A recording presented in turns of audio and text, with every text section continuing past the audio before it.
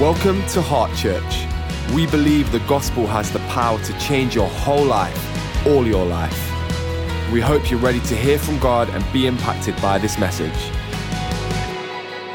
So how are we doing, Heart Church? Wow. You know what? God is not just a God of a second chance. God is a God of another chance. So I'm going to make my way to this side of the room to say that, you know what, even though things might not have been that great the first time, I believe in a God of redemption, Andrew, and he gives you another go. How are we doing, Heart Church? Oh, that's what I'm talking about. That's absolutely awesome. We love you. Great to have you here, particularly if you don't usually go to church. We love the fact that you've come to check us out, even though right now you might be thinking to yourself, why, of all the weeks I could have chosen to go to church, why have I chosen the week when they're talking about money? Why did I choose this week?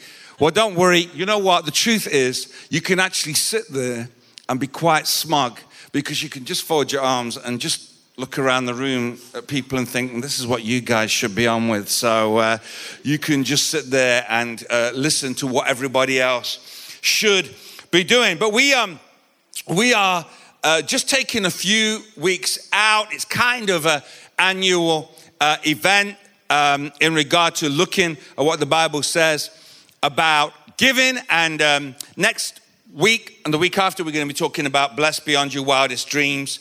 Week 4 will be generous on every occasion. But this week, we are talking about the fact it starts with the heart.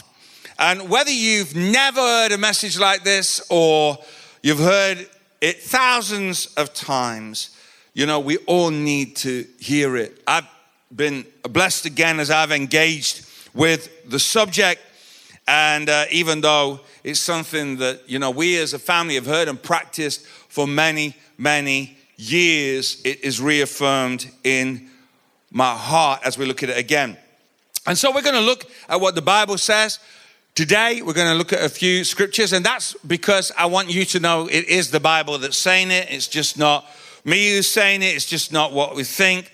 And the thing is this, and I think quite a lot of people don't even realize this, that Jesus talked a lot about money and possessions. 16 of the 38 parables were concerned with how to handle money and possessions. In the Gospels, an amazing 1 out of 10 verses deal directly with the subject of money. The Bible offers 500 verses on prayer, less than 500 verses on faith, but more than 2,000 verses on money and possessions. It's a thing. We can't get away from it. Turn to someone and say, it's a thing. So I'm going to go to, I think, those of you who maybe have engaged with the Bible for a while wouldn't be surprised at my first stop-off point. The prophet Malachi spoke on this subject. And I'm going to read some verses from Malachi chapter 3. This is what the Bible says. I, the Lord, do not change. So you, O descendants of Jacob, are not destroyed. Ever since the time of your forefathers, you have turned away from my decrees and have not kept them. Return to me, and I will return to you, says the Lord Almighty. But you ask, how are we to return? Will a man rob God? Yet you rob me. But you ask, how do we rob you? In tithes and offerings, you're under a curse, the whole nation of you, because you're robbing me. Bring the whole tithe into the storehouse, that there may be food in my house. Test me in this, says the Lord Almighty, and see if I will not throw open the floodgates of heaven and pour out so much blessing that you will not have room enough for it.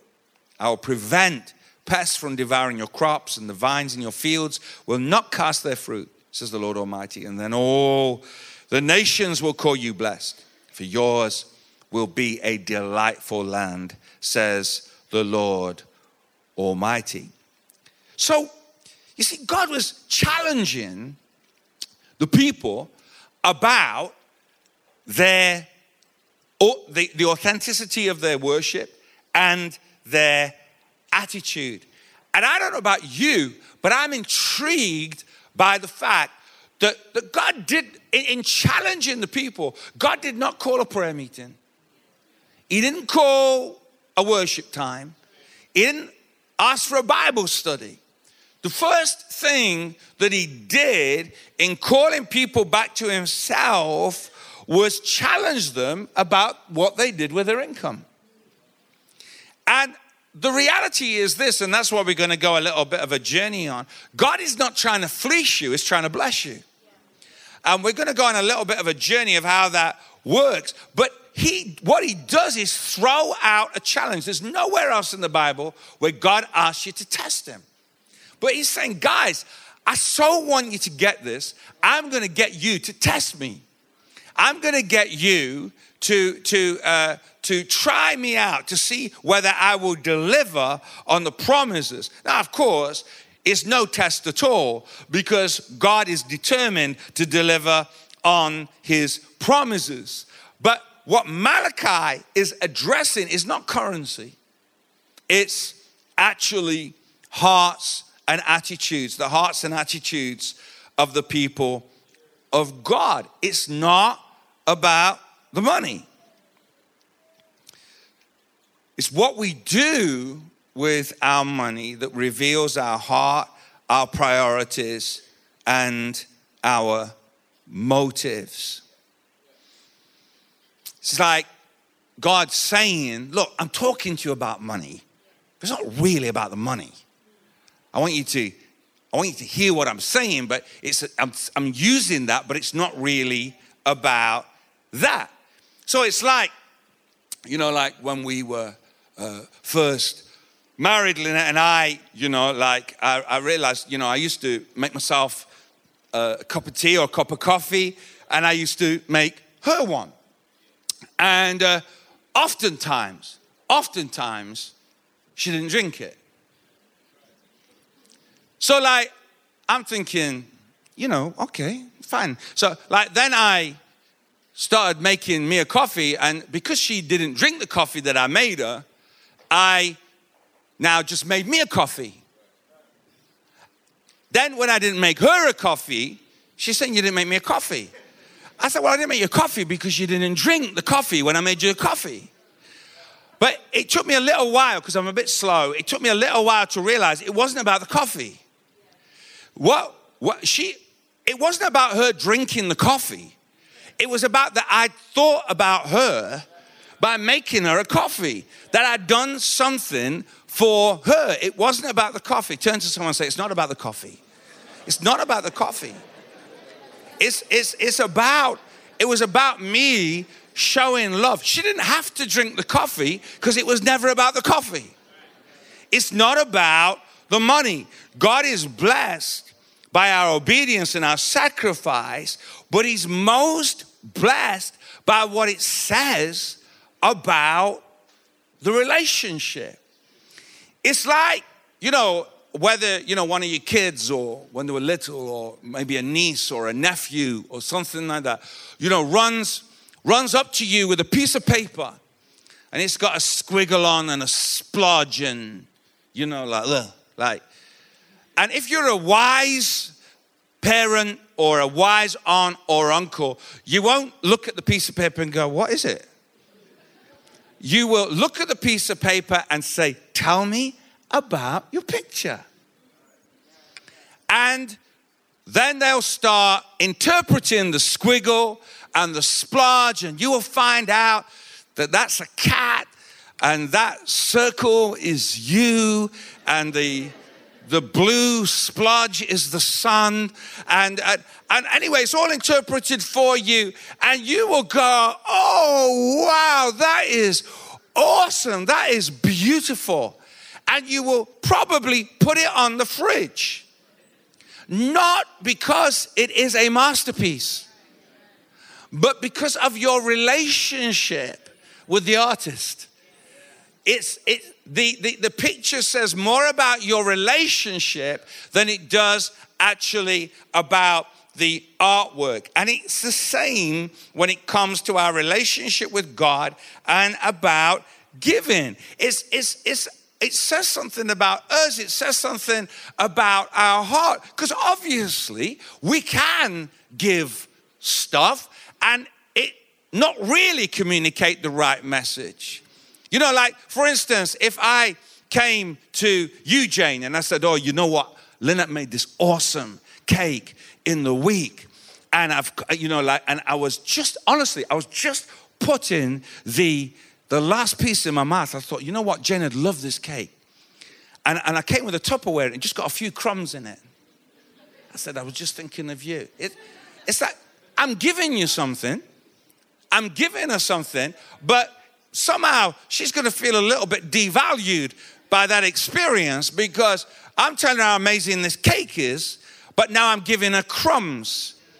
I'm giving her something, but she's not feeling blessed by what I am giving. So it's not just about what I give, but the attitude with which I give it.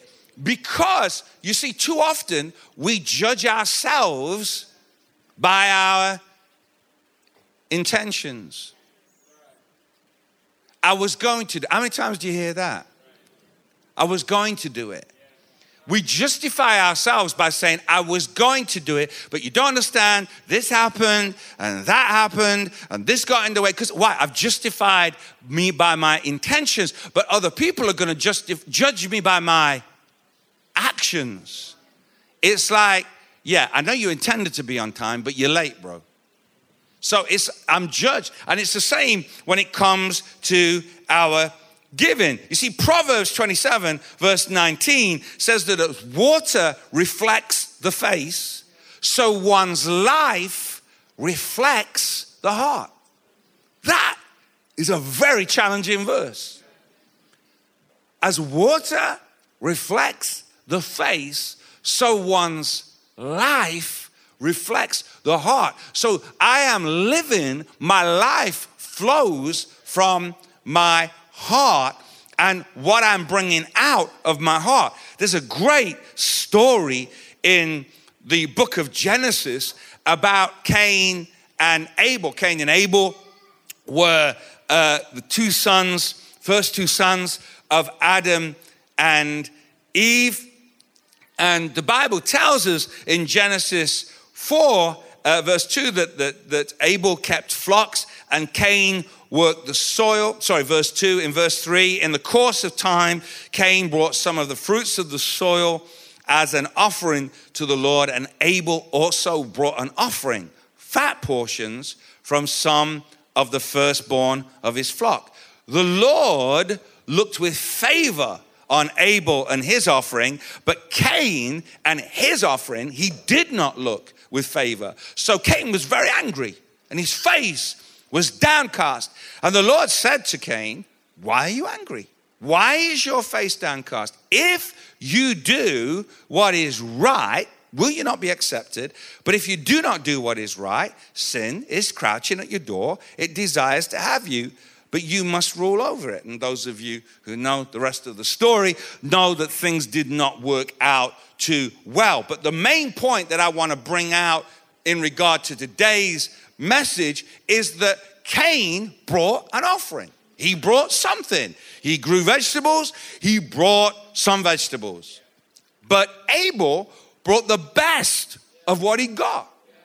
He didn't bring crumbs. He brought the best of the best. He brought fat portions of the firstborn of his flock. And those of us who have been around the Bible for a while might know that the first things always belong to God. The firstborn, the first day of the week, the first portion, because it was symbolic of bringing my best. When I give you my first, I'm giving you the best. I'm not giving you crumbs. And when I give you the best, it says something about my attitude and it says something about our relationship. Because somewhere along the line, love will always cost you something. We'll look at that in a moment. In fact, Paul wrote to the Corinthian church and he said there in 2 Corinthians 8, he says, but since you excel in everything, in faith, in speech, in knowledge, in complete earnestness, and in the love we have kindled in you, see that you also excel in this grace of giving. I'm not commanding you, but I want to test the sincerity of your love by comparing it with the earnestness of others. It's like I've said, ultimately, giving has to be part of love. If I say I love you, then somehow I'm going to give something along the way that proves that I love you. It's like no woman's looking for a man who is just going to say, I love you, babe, I love you, babe. I love you, babe. I love you, babe. You're awesome. I love you. You're gorgeous, babe. I love you. And then they're like, but they never pay for anything. They never buy you a gift. They never pay for the meal. You know, you're like, why? She's digging in a purse to pay for the meal. And he's saying, I love you, babe. Mwah, you're gorgeous. Yeah. It's like, next time. Like, you know, like, can I just say, if you are a woman here with that kind of man, you need to do something about that. If you're married to them, God bless you. It's a bit late now, but should have worked that one out on the way in. But it's, you know, like love has to cost something somewhere along the line, but it's a natural response to love. And you see, Paul is saying, and I think that, I love it. I love the fact that Paul says, I'm not commanding you. It's like, because you know what? Whenever you talk about money and you talk about giving, everyone gets all tense and a bit defensive. And, you know, it's like, well, I don't know. Like, it's like, hey guys, I'm not commanding you. I'm getting you to think about this. Because ultimately, this is about freedom of choice. You have the freedom to choose, but I'm trying to show you the way to be blessed. Because true love allows freedom of choice. Love does not control. True love allows freedom of choice, and that is what God allows us. And he's saying to these guys, he says, look, I'm not commanding you to do it, but I'm just saying that you prove that love is sincere through this. Your love is sincere through this grace of giving. And he's saying, look, you're leaders in every other area. I also want you to be leaders in this area of giving. In a way, when we look at the area of a giving, it's a way of testing who is in charge of me. Am I in charge of me? Or is God in charge of me? Because some of us, we say Lord, we call him Lord, but still, I'm in charge of me. Have you ever had one of those conversations with somebody and they say, you know, I felt the Lord was saying to me to do this, and I was saying, no, Lord, I'm not doing that. I'm not ready to do that, Lord. And it's like, wait a minute, there's something a bit wrong with that picture, because if he is Lord, you've got to do what he says. But if you're saying, no, Lord, then you are in charge of you. You see, bringing tithes and offerings is not God's way of raising money. It's God's way of raising you. And God's way of raising me. Something happens in the giving. Something happens. That's why I'm saying, it's like, God, could you not choose something easier? But something happens in the giving. This is not like paying a bill. This is not like how we use money in any other context. I mean, I've heard preachers down the years describe this in all kinds of ways. And I've got to say, I take a little bit of issue with it because, you know, sometimes people will say, oh, you know what? Paying your tithes, it's just your ground rent. It's just your ground rent. It's just paying God what you owe him. I don't think God wants it to be seen in that way. Because this is not about using money to pay a bill like you pay your rent or you pay your electric bill. This is about giving something to God that when I do that, when God asks me for money, it's so that he can give me something that money can't buy. That is his heart. He's not asking me to treat this like I treat every other money that leaves my pocket. He's wanting me to understand that this is different and this is saying something about our relationship. You see, the book of Haggai, that little book, says this in Haggai chapter 1. He says, this is what the Lord Almighty says. These people say, the time has not yet come to rebuild the Lord's house. That's what the people say.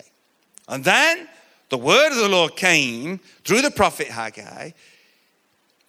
Is it a time for you yourselves to be living in your paneled houses while this house remains a ruin?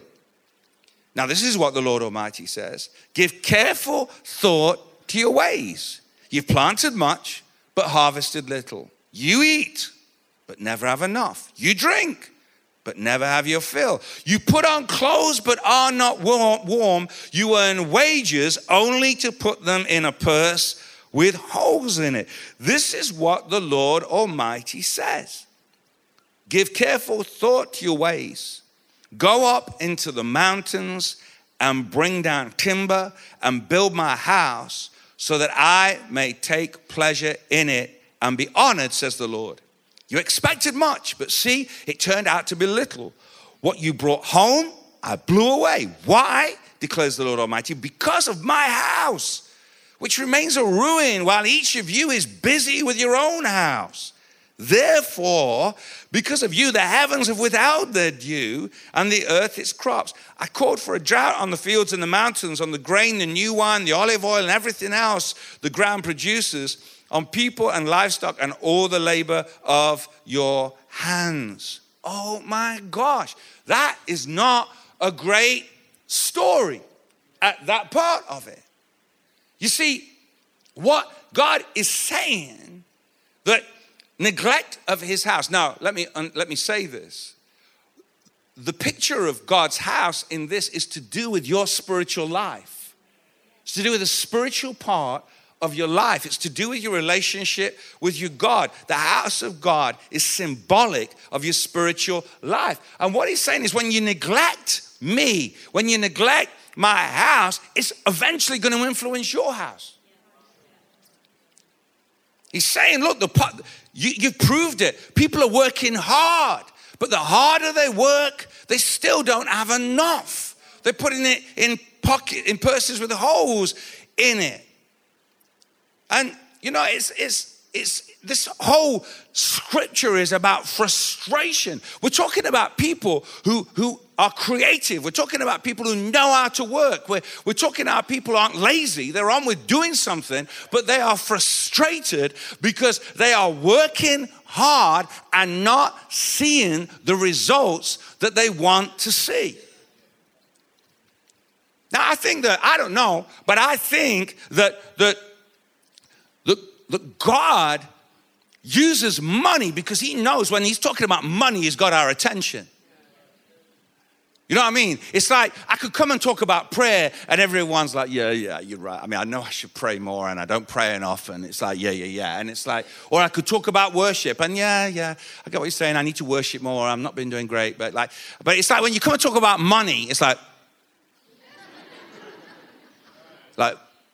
we've got your attention because we can't just brush this aside now. And so he uses money to get our attention, but we've got to accept the fact that he has chosen this as his vehicle to get blessing to us. I don't know why he didn't choose the prayer meeting. I don't know why he didn't choose the Bible study. All I know is that God has chosen this as a method of getting blessing to us. I didn't write it. But I think it is because he knows he's got our attention. And when we are applying this to our lives, He's got us. He's got us. We're not on the edge anymore. We're not drifting. We're not pretending. We're not just going through the motions. This is real because it's touching the deepest part of my life. This is about building strong, healthy Christians who are applying biblical principles to their lives. That's the kind of church Heart Church is. That's the kind of church we are building. We're not building the kind of church where we just all gather and it's, hallelujah, praise the Lord. And we're just all having a sing song and then we get our happy meal and we go on and get into our week and we have a tough week. And it's like, oh, it's tough. And I can't wait to get back to church to get another happy meal. And we go and get our happy meal and we sing a few songs and we get all pumped up again. And come on, do you love Jesus? Yeah, we love Jesus. Come on, do you love Jesus? Yeah, we love Jesus. And then we go out into our, it's all froth. I mean, to be fair, I do love those moments every now and again. But you can't build church on those moments. You can't build a life on those moments. God deliver us from churches that just give her a frothy, nice time. Because you know what? When we walk out those doors, we've got some real issues we need to face with. We've got some real pain we need to work through. We've got some real challenges. We've got issues at work. We've got problems with our son and issues with our daughter and issues with our mother, and we haven't got enough money to make it through the week, and we've got some real issues we need to address. And that means that we need a real God who can help us deal with those real issues. But then we've got to do it His way. See, someone once said that a wise person, when the light comes, they adjust to the light. In other words, when truth comes, they change. Proverbs 9 verse 9 says, instruct the wise and they will be wiser still. Teach the righteous and they will add to their learning. The foolish person, however, when the light comes, adjust the light. They change the truth rather than changing themselves. They will minimize it, excuse it, or shoot the messenger. See, the reality is, and Proverbs says it well in the Message version, it says the world of the generous gets larger and larger. The world of the stingy gets smaller and smaller. It's almost like God's like saying, hey, heads up, guys. You know, like you really genuinely have a choice here, but you also need to understand the consequences of your decisions. Because absolutely, it starts with the heart. But God is trying to get blessing to us, not money from us. And that's why, in approaching, because it's almost like you put up the promo on the screens about, hey, we're gonna have a whole bunch about giving, and for some people you can almost feel the whole church roll their eyes. Oh God, it's just another opportunity to feel bad about myself, and I'm not doing what I should, and no. You see, that's when you're viewing your life and when you're viewing giving in that way, when you're viewing God in that way, you are viewing Him in the wrong way. That's why we are here not sharing theory because we've sat down with a book somewhere and we're coming to regurgitate that to you. This is our life. This is the way we've lived. This is the way we've proved God over and over again. And we aren't even the only ones. There are loads of you who have done exactly the same thing. You've proved God over and over again. That's why as water reflects the face, so one's life reflects the heart. And then Proverbs 4 says, above all else, guard your heart. For everything you do flows from it. So that's why is it? If my life reflects my heart, that explains why I've got to guard my heart. Because if the enemy can wound your heart, he can mess up your future. He can mess up what flows from you and mess up what your life looks like. Because if God can get us to understand that when we are giving, generous people, our world gets bigger and wider and brighter and more wonderful. Even it doesn't mean that everything in my world is perfect, but when I do something good for somebody, it blesses them, and when I see they're blessed, it blesses me. And listen, there are some definite enemies to generosity in our lives. Some of it is a lack of trust in God. Because life has taught us not to trust. Because life has thrown us just too many curveballs. And some of us, we want to trust, but we find it so hard to trust. And so when I don't trust, I withhold. I hold back. And fear also plays a part of it. Fear of not having enough. A scarcity mentality to do with stinginess and pessimism. And I think for some of us, that could be to do with, for some of us, the families we grew up in. It can be to do with some of the friends we've surrounded ourselves with. Some of us have got a fear of scarcity because we've lived with it. And it's stressful living with not enough. It's very stressful. I know about it. But we also know a God who is able to get us through that if we obey his principles. Generosity is not just to do with how much you have. I've had the privilege of meeting all kinds of people in my life. I've met some very poor people who are outstandingly, humblingly generous, who will give you everything that they have got. And I've met some incredibly wealthy people who are stingy. And they live stingy. They're not even generous to themselves. It's not that they're not generous. They're not generous to themselves. Their sense of peace and satisfaction just comes from having the money. Someone once said that all money will ever do is magnify who you are. If you're generous with not much money, you'll be generous when you've got money. If you're fearful when you don't have money, you'll be fearful when you do. It's not the amount of money that changes anything, although we tell ourselves the lie that it will. Oh, it would be different. If I had more money, I'd be more generous. But generosity is not rooted in how much I have. Generosity is rooted in my heart.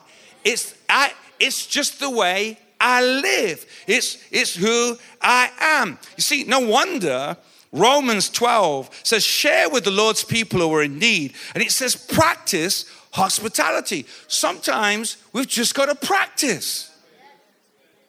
Practice hospitality. Practice giving. Practice being generous.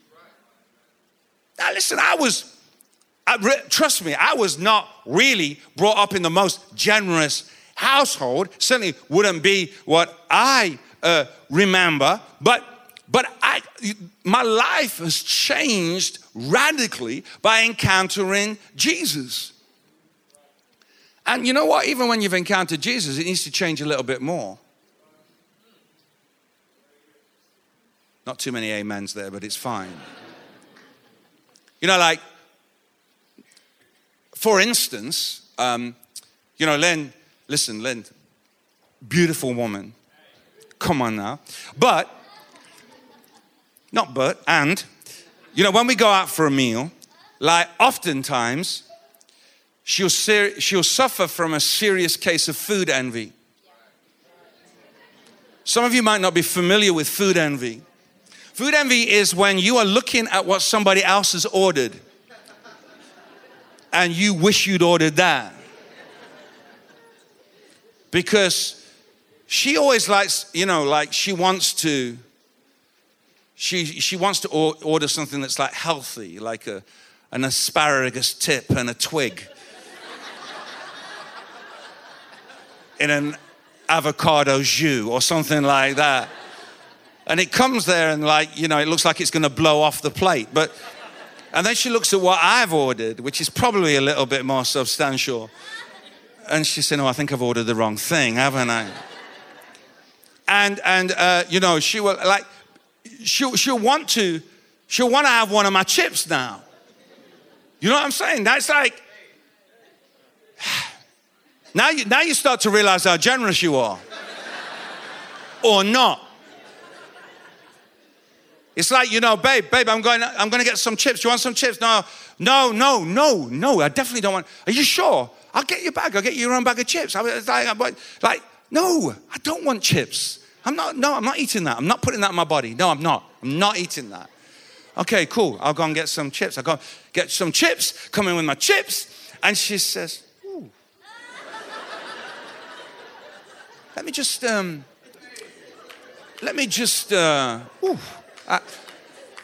Now, I used to get annoyed, suddenly, Mr. Christian, with all his generosity, was like, there was no generosity. It's like, babe, I said I was going to buy you some chips. Take your hand off my chips, man. I don't know what you said about my chips. And it's like, but now, you see, guys, I've practiced generosity. A real man of God. I just feel that this should be really given due credit. And over the years, it's taken quite a few of them, of practicing a lot. Now, we went out for a meal on Thursday night, and she reached onto my plate and took some food from it. And I was just released into a place of worship, adoration, and praise. And all I'm saying, guys, is that could also happen for you if you keep following Jesus. I don't know.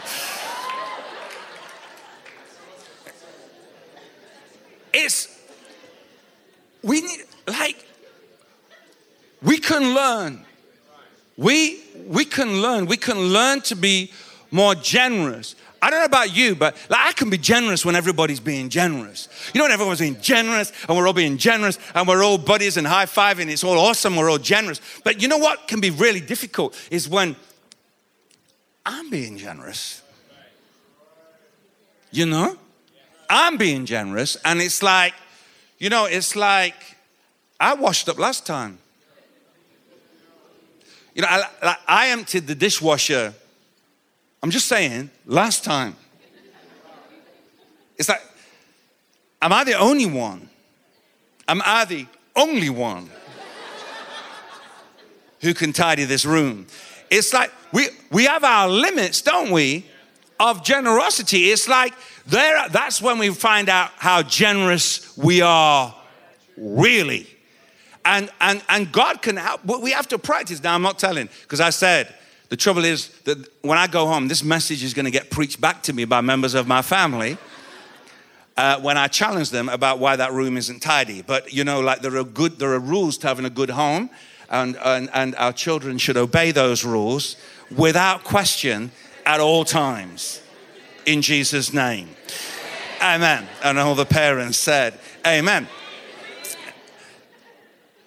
You see, God is trying to get us to understand that you really need this. And if you get it, you're going to love it. You're going to love it. It's just that. You've got to get your head around the fact that, so what you're saying, God, if I give you this out of my salary, and I've got less, and now I'm blessed.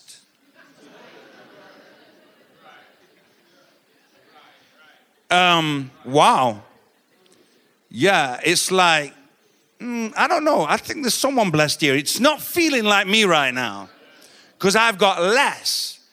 And God's, it's like God saying, calm down. Calm down. You're not seeing it from my point of view. You're looking at what you've got and you're thinking it's less, but you're forgetting who you're giving it to. And he's a good father. He's a good father. He's not like your father. Even if your father is a good father, he's a better father than your good father. He's a good father. And he wants to bless you. When I talked about from the book of Haggai that they had to put some attention to God's house, to their spiritual life. If you read a little bit further on, you would see that, guess what? They only had to finish the foundations. And God was like, that is awesome. I can't wait to bless these guys. I know I should wait until they're finished. I can't. I just want to bless them. But they'd only laid the foundations and he was pouring out blessing. You see, that's the nature of the Father that we're talking about. It's that Father, like with the prodigal son, when the son came running home and he was there stinking of the pigsty, and he was there saying, oh, Dad, I'm sorry, I've messed up, I've stopped. He couldn't even get his speech out before God. The Father was wrapping his arms around him, kissing him, and putting a cloak on his shoulders and a ring on his finger. And he's saying, I get it, because I see your heart. It starts with your heart. I see that. When I see your heart, that's all I need to start the flow of blessing pouring into your lives. If you'll just trust me, that's the kind of God that we are dealing with. That is the kind of God that is looking for an opportunity to pour blessing into your life. Luke said it this way. He said, give and it will be given to you. A good measure, pressed down, shaken together, and running over will be poured into your lap. For the measure you use, it will be measured to you. And the measure you use is all determined by your heart. I'm going to be talking about how to be blessed beyond your wildest dreams. But for that, you're going to have to tune in for next week's exciting episode. God bless you. You've come to the end of this message. We hope you've been challenged and inspired. Stay up to date with everything going on in the life of our church by checking out our social media. Just search Heart Church UK.